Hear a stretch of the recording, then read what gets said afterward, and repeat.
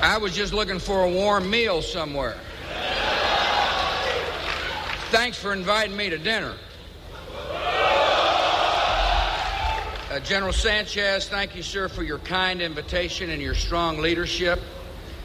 Ambassador Bremer, thank you for your steadfast belief in freedom and peace. I want to thank the members of the Governing Council who are here. We're pleased you're joining us for one of our nation's great holidays, a chance to give thanks to the Almighty for the many blessings we received. Particularly proud to be with the 1st Armored Division, the 2nd ACR, and the 82nd Airborne.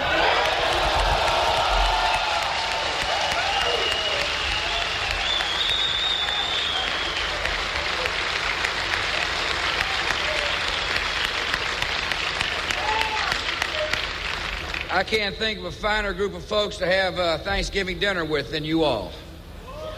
We're proud of you. Today, Americans are gathering with their loved ones to give thanks for the many blessings in our lives. And this year, we are especially thankful for the courage and the sacrifice of those who defend us, the men and women of the United States military.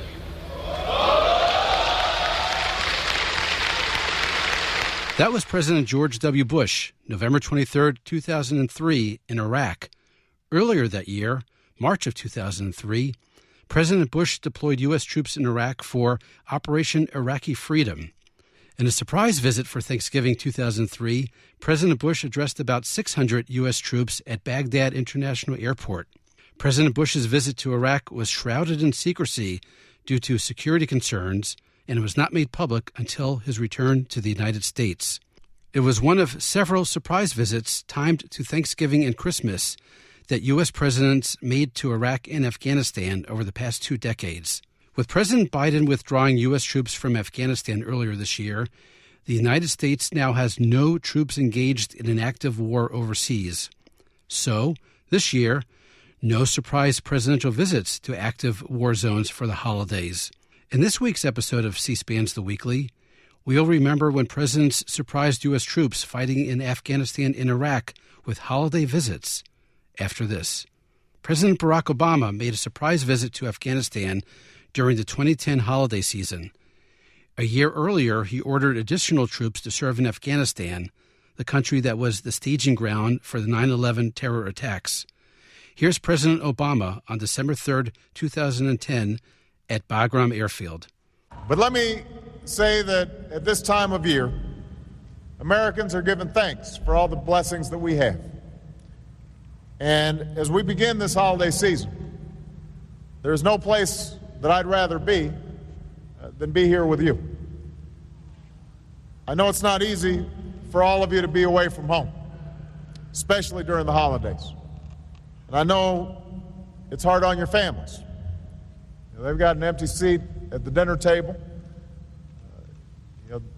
Sometimes during the holiday season, that's when you feel the absence of somebody you love most acutely. But here's what I want you to know. As President of the United States, I have no greater responsibility than keeping the American people secure. I could not meet that responsibility. We could not protect the American people. We could not enjoy the blessings of our liberty without the extraordinary service that each and every one of you perform each and every day. So on behalf of me, on behalf of Michelle, on behalf of Malia and Sasha, on behalf of more than 300 million Americans, we are here to say thank you. We are here to say thank you for everything that you do. President Donald Trump made a surprise visit to the region the day after Christmas in 2018. It was his first trip overseas to visit troops stationed in a combat zone. President Trump did something neither Presidents Bush nor Obama did. He brought along the First Lady. From December 26, 2018, at the Al-Assad Air Base in the Al-Anbar province in Iraq, here's President Trump introducing Melania Trump. Well, first of all, at ease. Let's have a good time. And we had an incredible meeting that lasted for about an hour, and you have no idea what we've come up with. You're going to be so happy. I want to just first say thank you for everything, and on behalf of Melania and myself, we had a great flight in. So I want to thank you, honey. Come say hello, honey. Just say hello.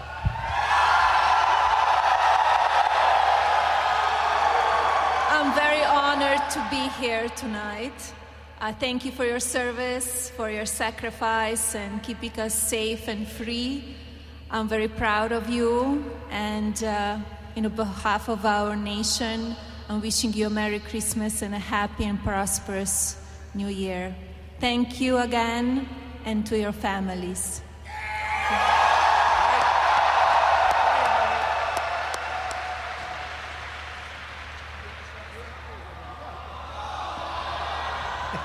Let's let her make the speech, right? Yeah, she's great. Very popular First Lady and a great person. That was Iraq. The next year, Donald Trump made a surprise trip over Thanksgiving to Afghanistan. It was his first visit as president to that country. On November 28, 2019, President Trump served meals to U.S. troops stationed at Bagram Airfield. Reporters asked him about it. What for dinner? Having a good time, everybody? We love them. We say Happy Thanksgiving. We opened with President Bush making a surprise visit to troops in Iraq for Thanksgiving in 2003. Let's close with President Bush making another surprise visit to Iraq. For Christmas 2008, here's President Bush visiting Camp Victory in Baghdad on December 14th, 2008. Laura and I have been having a lot of Christmas parties at the White House, so I thought it'd be kind of neat to change the scenery. I would rather be with the men and women of the United States military than with anybody else. So as you can see, I decided to fly over, and in the spirit of the season, we renamed Air Force One to Rudolph One. Thanks for coming. I bring greetings from a proud and grateful nation. Merry Christmas to you. Happy holidays. Congratulations on your inspiring accomplishments here in Iraq. And above all, thank you very much for volunteering to defend our country in a time of danger. This is the time of year to give thanks for our many blessings. The greatest blessing we have is freedom and the fact that we've got a United States military to defend that freedom. And a bonus clip. President Obama was the only president in U.S. history to serve full 2 terms with the nation at war. We heard him address troops in Afghanistan during Thanksgiving, but he did not make a surprise visit to U.S. troops in Iraq during the winter holidays. And he typically spent Christmas with U.S. troops stationed in Hawaii during his winter vacation there. But 5 days before Christmas in 2011, President Obama was at Joint Base Andrews in Maryland as the colors of United States Forces Iraq returned, marking the end of the Iraq War for America. Then Vice President Joe Biden was also there, as was Lloyd Austin, who is now President Biden's Secretary of Defense. Finally, I'd like to take this opportunity to wish all of our Iraq War veterans and their loved ones a very joyous holiday season.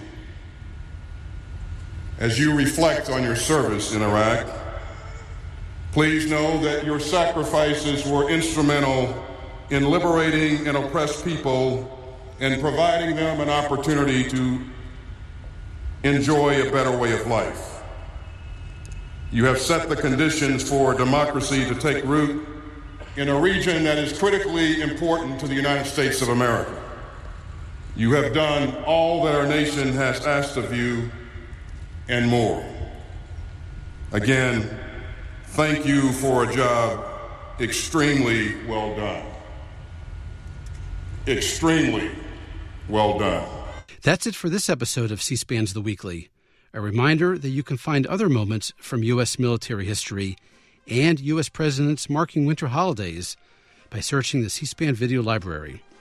Just go to cspan.org and use the search bar on top. It's free, and so are the memories. Thanks for listening. Happy searching.